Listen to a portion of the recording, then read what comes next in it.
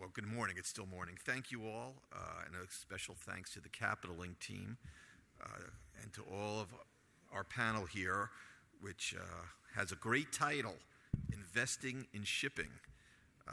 And so what we're trying to do here is to get a sense of what investing in shipping is like today, what the environment is, what investors and Wall Street analysts see as the opportunities for investment in shipping companies, and how that coordinates with obviously with the capital markets serving the industry. We've heard a lot in the last couple of panels about the energy transition and where that funding may be coming from. And it seems like the consensus is that both consumers and capital markets will provide a primary source of funding for the upcoming energy transition and what we're undergoing currently.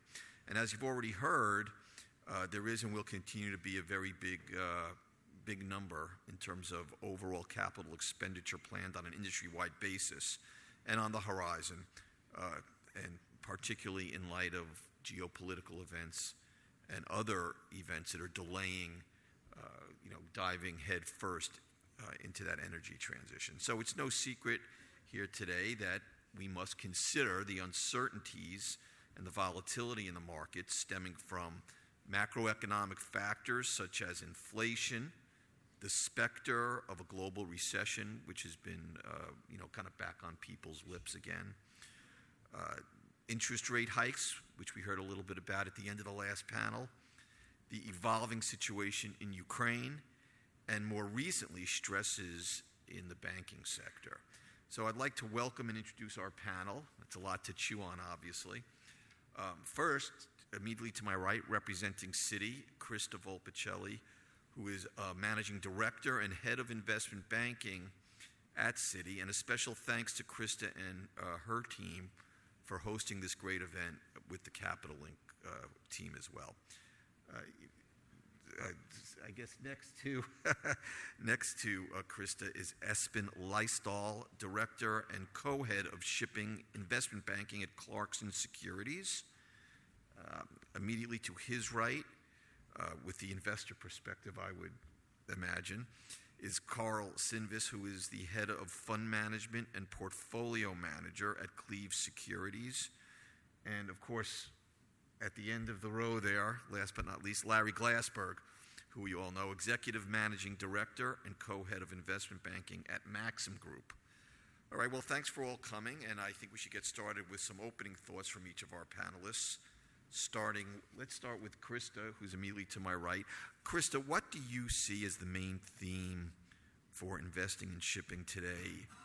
Is it the energy transition story, or maybe people are looking at more traditional metrics? And what are investors looking to capture through all of this?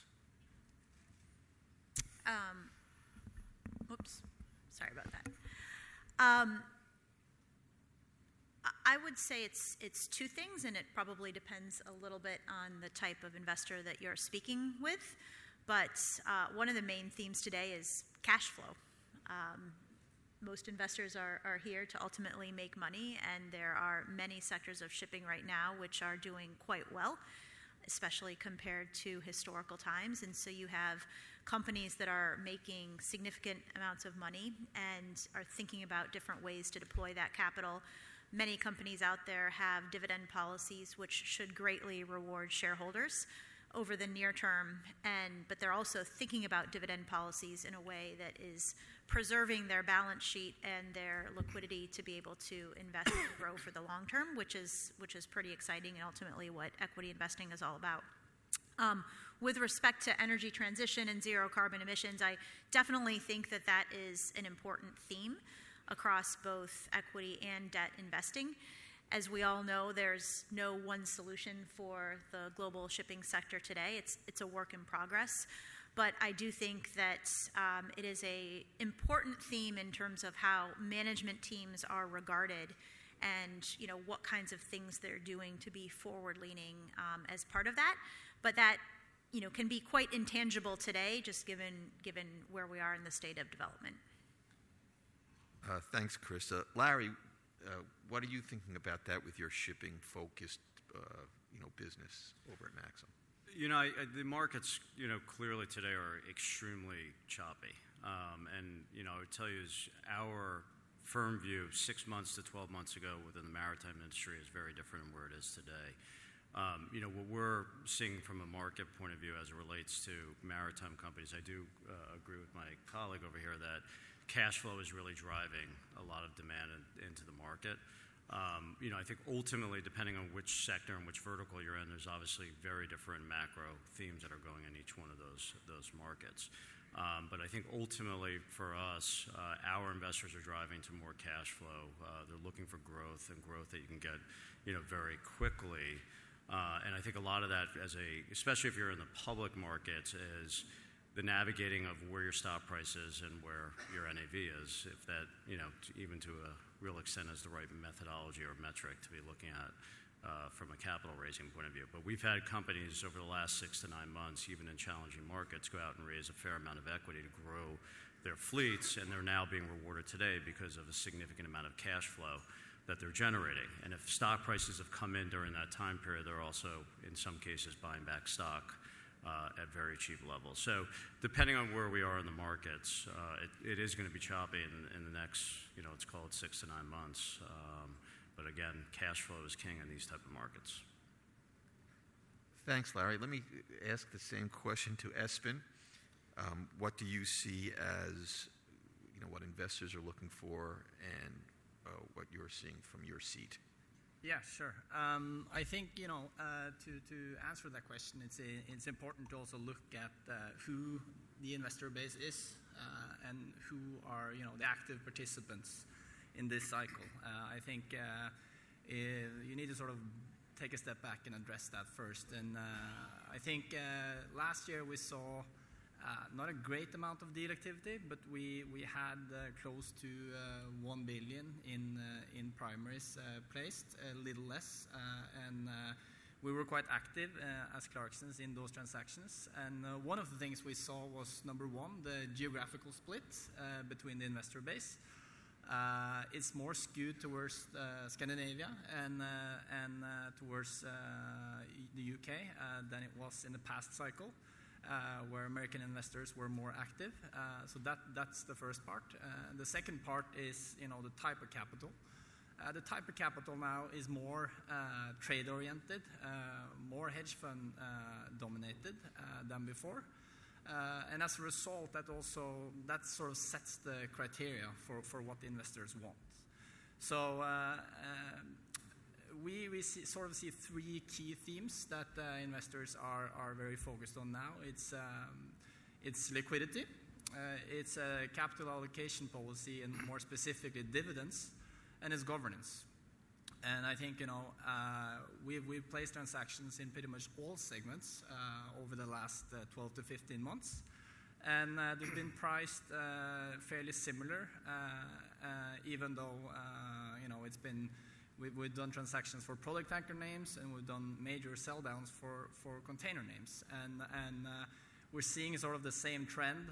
Investors are looking at those 3 factors, not exclusively, but as at least it's very important ingredients. And then I think the second part that makes this very exciting is, of course, the fundamentals, which we'll get into a little later.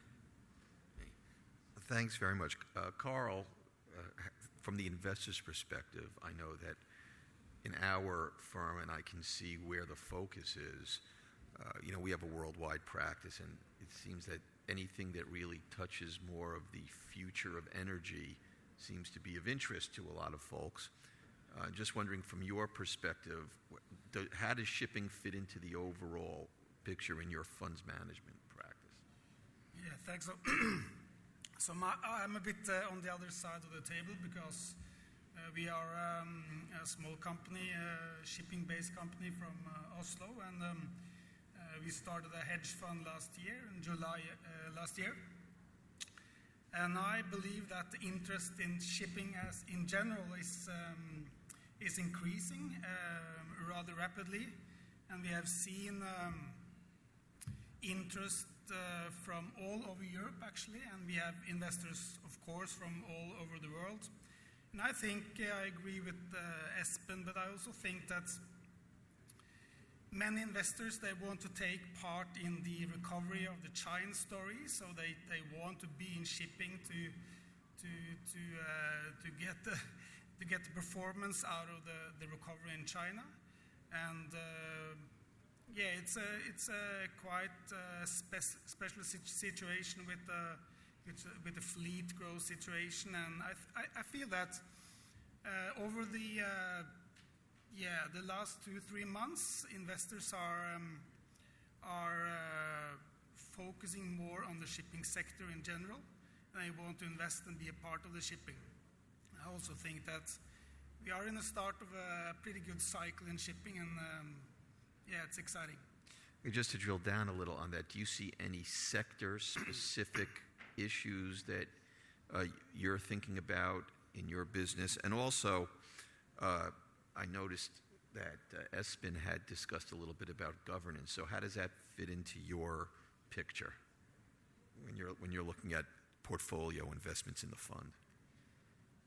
Yes, I think from my point of view, it's very important to have shipping as a part of a portfolio. Our fund is close to zero correlated to the S&P. But I think most of the interest sector-wise is in the tanker market and of course the bulking sector. So I think going forward, it will be most interest from our investors will be in those two sectors. Thanks very much. Let me just switch gears a little bit. So turning a little bit more to recent events and some of the more political issues and how that might intersect with investing in shipping and capital markets. With recent events, such as Russia's apparent escalation of its attacks in Ukraine, and the news about the bank failures here in the United States, which of course was somewhat unexpected and made a great impact here. What is the general state of the capital markets, both public and also in the side-by-side in the larger private, I guess, capital markets rather than the public markets? And let me start with Krista on that question. Sure. Well, I guess I would start by saying if you would have asked me that question maybe 1 to 2 weeks ago, I would have said that the capital markets feel that they've been starting to function more normally as people started to get some consensus around the trajectory of when interest rates will peak, some consensus around just overall recession, soft landing, all of those kinds of questions.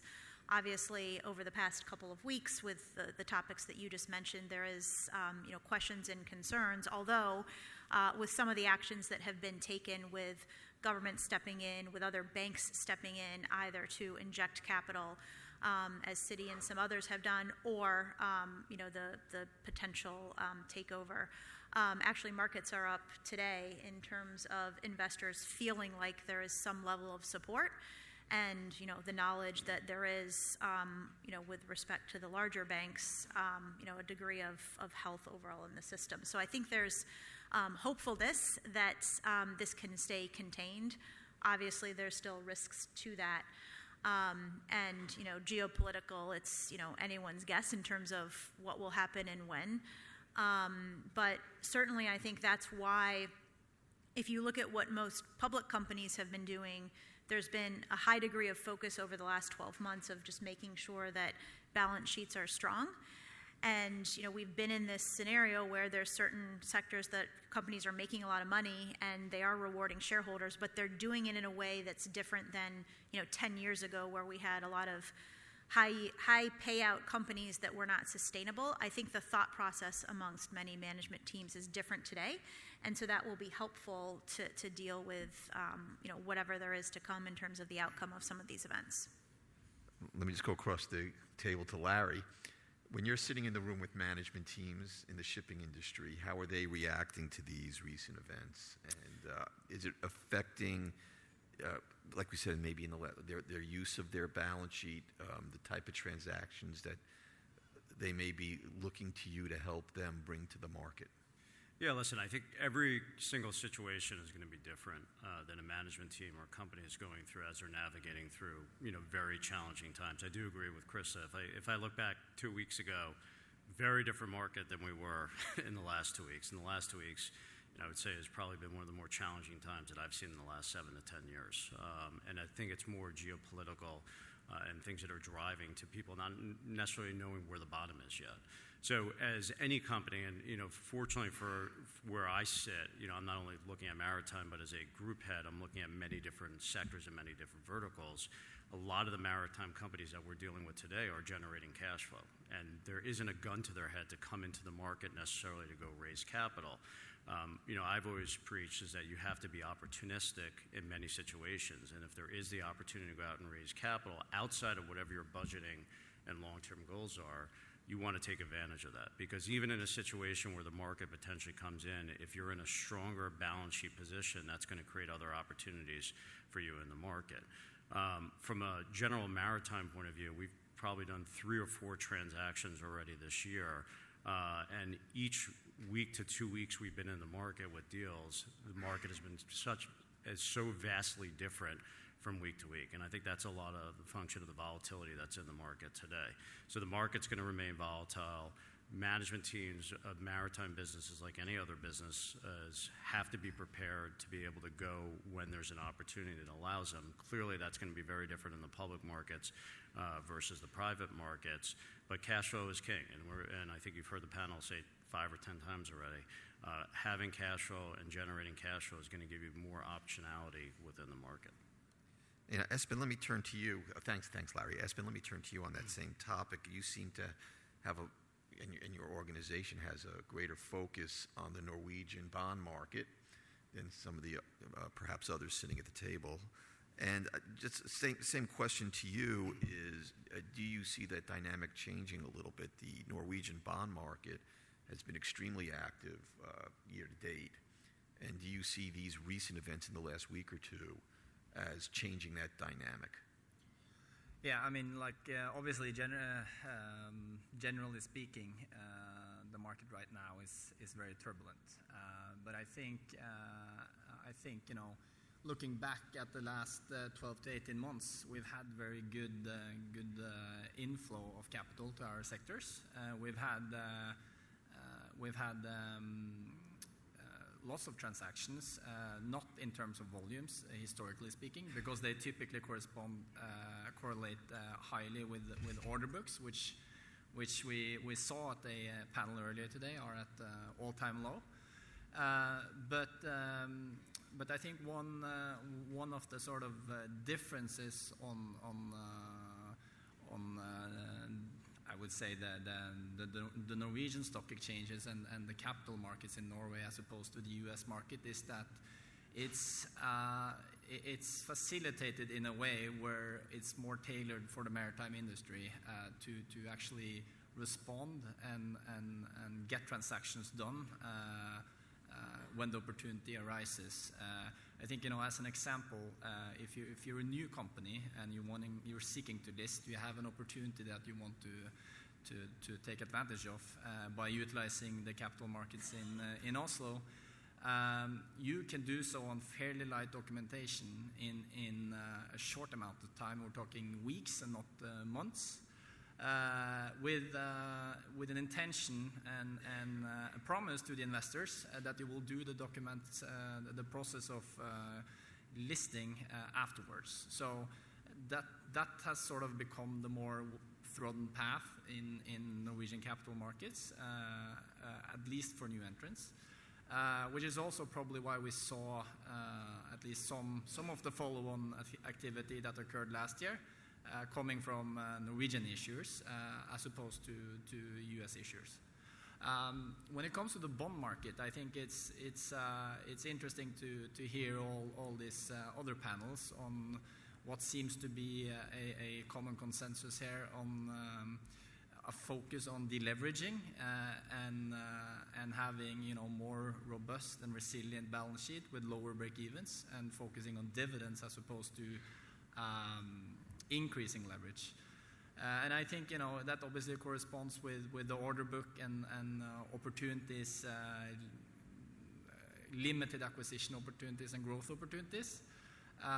But for some issuers that are frequent issuers in the Norwegian high yield market, they've managed to tap into that market very efficiently now. And as both Krista and Larry said earlier, there's been good inflow into our markets prior to this bank crisis, and that has also we've also seen new issuance in particularly the Norwegian bond market as a result of that, and also very much so in the offshore sector.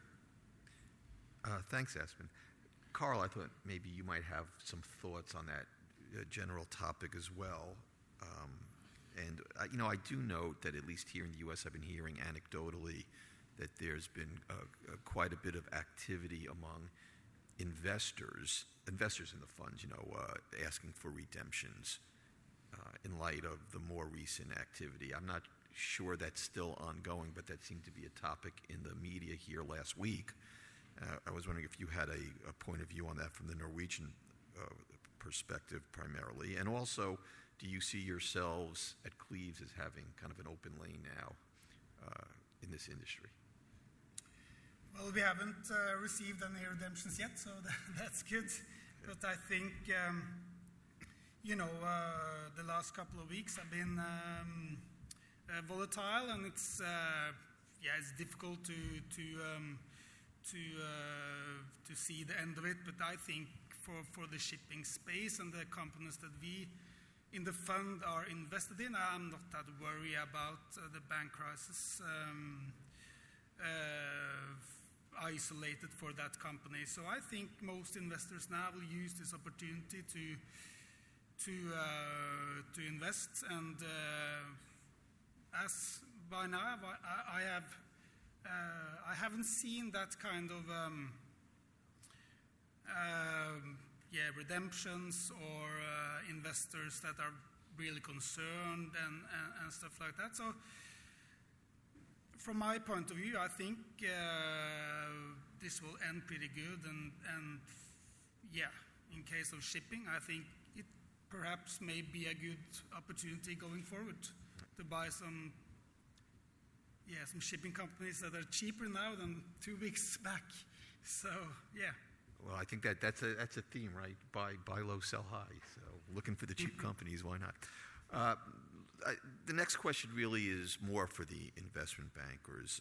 There seems, at least in my mind, there seems to have been, at least in the past several months, not as much interest in new issues and U.S. capital markets in terms of capital raising, as I think had been expected if we were, going backwards. I think we had indicated in the last couple of panels, going back to the third quarter of last year, and as late as last month in Athens when we met, the spark in capital markets activity, I'm not sure has been as robust as we had expected. And we see that Danaus recently filed a universal shelf registration statement. Himalaya Shipping, a dry bulk company currently trading in Norway, did an initial filing for an IPO that would be led by DNB and Clarksons. And earlier this year, Ocean Pal, the dry bulk spinoff of Diana Shipping, closed a deal for units and warrants that was led by Larry's firm Maxim. And I'm just wondering, what do you see as the prospects for both IPO and follow-on capital markets equities in the U.S. markets? And let me throw that over to Larry first. I would say it depends on where we are, from a market cycle, like we've been talking about, today. One of the challenges, obviously, if you're going to do a deal in the public market, especially from an IPO point of view, is you're very much subject to what the broader market is doing outside of just what your sector is doing.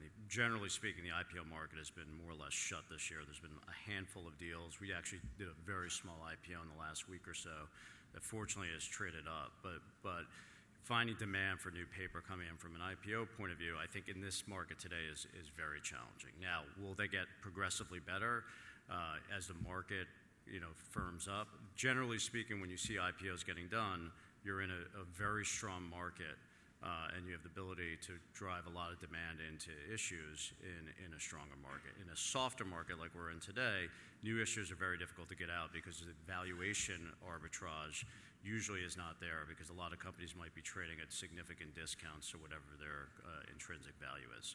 The secondary market is very much going to be driven by companies that need to raise capital or opportunistically want to go out and raise capital if there's something that happens in their stock price. Remember, public companies, as you're out there, especially if you have a liquid security, they could take the life of their own. Sometimes they trade rationally, sometimes they don't trade rationally. And a lot of times when you see issuers raising capital is when their stock is not trading rationally, and maybe they get ahead of themselves, they give the opportunity to go and sell equity in those markets. So we've seen it across the board from issuers that we work with. A lot of the issuers that we may work with might be very different than, say, a Citibank, where the size of that market cap is vastly different, say, to a sub-$100 million market cap to a multi-billion-dollar market cap. And each one of these companies, depending on the size profile, is vastly different from what they're looking at doing. It's like, I always make the scenario, it's like a doctor that's a brain surgeon comparing it to a foot surgeon. You kind of know what the system in the body works like, but what you're doing specifically is vastly different on a day-to-day basis. So generally speaking, the issuers that we work with, we always have them prepared to go, and we opportunistically get into the market for secondaries when we see there's a window, not only from a valuation point of view, but also from a liquidity profile point of view. Yeah, Krista, I'm sure you have some additional thoughts that you could share with So us. I'm not going to ask Larry who he thinks is the brain surgeon and who he thinks is the foot doctor, but that was an interesting analogy. So I think those are all good points made. I think the one other element I would add to this maybe goes back to another discussion we were having about, Norway markets, U.S. markets. I think that increasingly investors are sophisticated enough and willing to look globally across different exchanges. And so we actually find, as we're talking to issuers, the decision of, are you listing in the U.S., are you listing in Norway, really there's a lot of elements to that decision in terms of market depth, trading liquidity. When you think about, is there a valuation arbitrage, that has kind of started to close. I think people will look across different exchanges. And so, sure, there's different document formats you can go faster, but there's some investors who aren't going to accept that kind of situation. So it's a question of company size, what a company is trying to achieve in terms of access to capital today, as well as access to capital and trading liquidity over the longer term. And so I don't think there's one right answer. It really depends on the company situation. And I think, Larry's comments are you can do big or small in the U.S., but, the kinds of investors that you attract will be different depending on the dynamics of the company. Well, that's an interesting statement. So it's always been, my understanding, and I think the general notion, that the large amount of capital that's necessary in certain industries like shipping, like aircraft financing, for example, that the U.S. capital markets was the primary source just due to its vast size and ability to absorb larger deals in a more diversified way, as opposed to maybe something like the Norwegian market, where at certain times the shipping portfolio in Norway was a much bigger percentage of the overall Norwegian capital markets. Are you seeing, let's talk about who the investors are then. If the investors are more fund-based as they are, and I guess depending on what kinds of funds they are, and larger institutional investors, do you think that they'll be more agnostic as time rolls on to investing in some of the regional markets? Or do you feel that they still feel that the U.S. capital markets gives them the greatest opportunities for diversification? I think it depends on the investor type, because there's going to be some funds which are smaller who will have a regional focus, and that's where they will focus. I think the larger global funds are the ones that can look across markets, and so are happy to invest in a company, whether it's U.S. listed, Norway listed, et cetera. I do think it is still a statement that to be made that the larger the company, the greater the need for liquidity. The U.S. is probably the right place for it. But, Citi is active in Norway as well. We've got a local institutional sales force there. We have a different offering than, some of the banks here. And so that's just a function of who we are. But I do think that it's really the larger global funds that are the ones that will cross those markets. Thanks, Chrissy. That's actually very interesting. Espen, let me turn to you for a second, and we're going to just move on a little bit to something that the last panel touched on, which is offshore wind and infrastructure projects that are going on around the world. Of course, these projects require shipping assets in order for them to, really get done. And I think we're all interested in where that financing will continue to come from as it grows, how investors can participate in that. And I noticed, there's been some financing activity in the Norwegian market, such as this so-called super senior bonds that were issued by Floatel International, which is kind of an interesting thing. And that was banked obviously by DNB and Pareto at I think a pretty substantial coupon. How do you see that unfolding, and what do you see for the opportunities for shipping assets in the wind projects? Is that a separate lane, or is it just part of the overall energy story? Complex question. I think it's a little bit outside my scope, but I'll try to answer. I think if you look fundamentally on the offshore wind sector, there is obviously a lack of new orders coming in that can absorb the demand or expected demand, and as a result, you are sort of relying on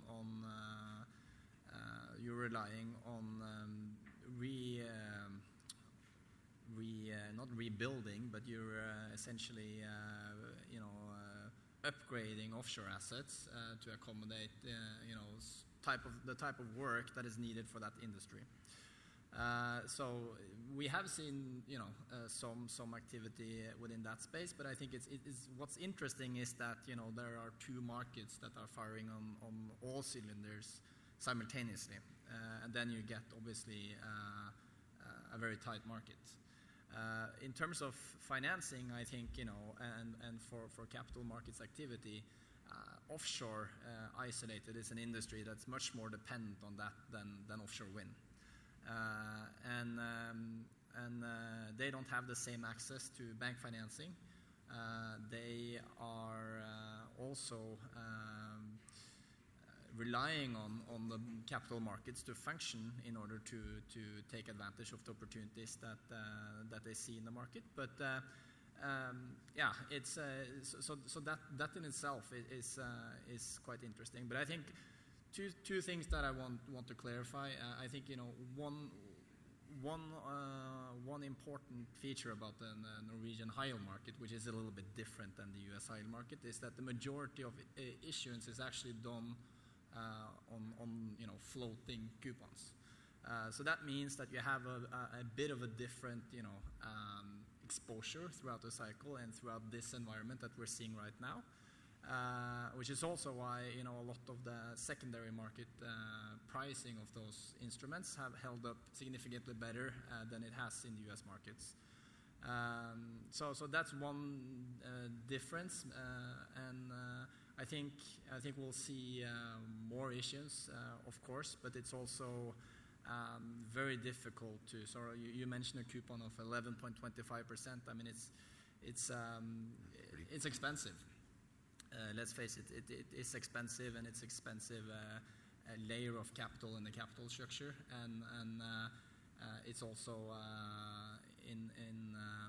for more commodity shipping companies that are focusing on deleveraging. The unsecured bond market, both in the U.S. and in Norway, has been a typical instrument to utilize and sort of tap into the equity component of your capital structure. That is, of course, less relevant now with tanker and bulker names having a net LTV between 20 and 30 and 40%. So I think we need to see ordering in order to actually get that market to fire on all cylinders for our sectors, but there are some frequent issues that will remain in the market. Carl, I'm interested in what you think we're seeing in and around wind project-related shipping assets. Yeah, well, so our fund is a shipping fund only, so we are not investing in the wind or offshore or anything like that. So yeah, it's a little bit outside my field of expertise, but I know that within the Cleave system, we are actually planning on starting something up within the sector, so that's exciting. But yeah, it's nothing relevant for our fund. Okay, well, we don't have a lot of time left, but maybe I can go up the row here and have each of our panelists give some final thoughts on investing in shipping, capital markets, and kind of just open up the table and the dialogue to maybe some structures and themes that you might feel it's important for the audience here to start to consider as we move into the next phase of both the energy transition and also what we're seeing as kind of a new dynamic in shipping and financing and the relationship between banks, capital markets, and also alternative investors. So we'll just maybe start with Larry on the end there and see what you think about that. Yeah, listen, I think as I've already said, and I think a lot of our panelists have already said, the markets are extremely volatile today. In terms of sector focus from our point of view is, we're agnostic as it relates to which vertical we're going into in the maritime space. What we're ideally looking for is very strong management teams, the ability to scale pretty quickly, and navigating the market at different times. I think, we are seeing, the ESG component come up into a lot of our deals, whether that's 100% relevant for shipping or not. Tough ESG stories in a lot of regards. But there are opportunities within that value chain that we're seeing out there today. Generally speaking, from a growth point of view, the U.S. capital markets for maritime companies is a incredible facilitator for capital raising. You just have to find the right opportunities in the market life cycle. IPOs in this market, like I mentioned before, are going to be very challenging. I think you will see people opportunistically do things in the market, in particular around reverse mergers, utilizing SPACs, not necessarily to have cash there on the balance sheet at closing, but as a mechanism to get public. And a lot of companies are utilizing that as a methodology to then scale post-closing of those transactions. Thanks, Larry. Krista, perhaps you have some final thoughts on this intersection of different funding sources, investing in shipping, et cetera. Sure. I would say it's an exciting time to be looking at the sector as an external investor. There's lots of great opportunities and management teams out there.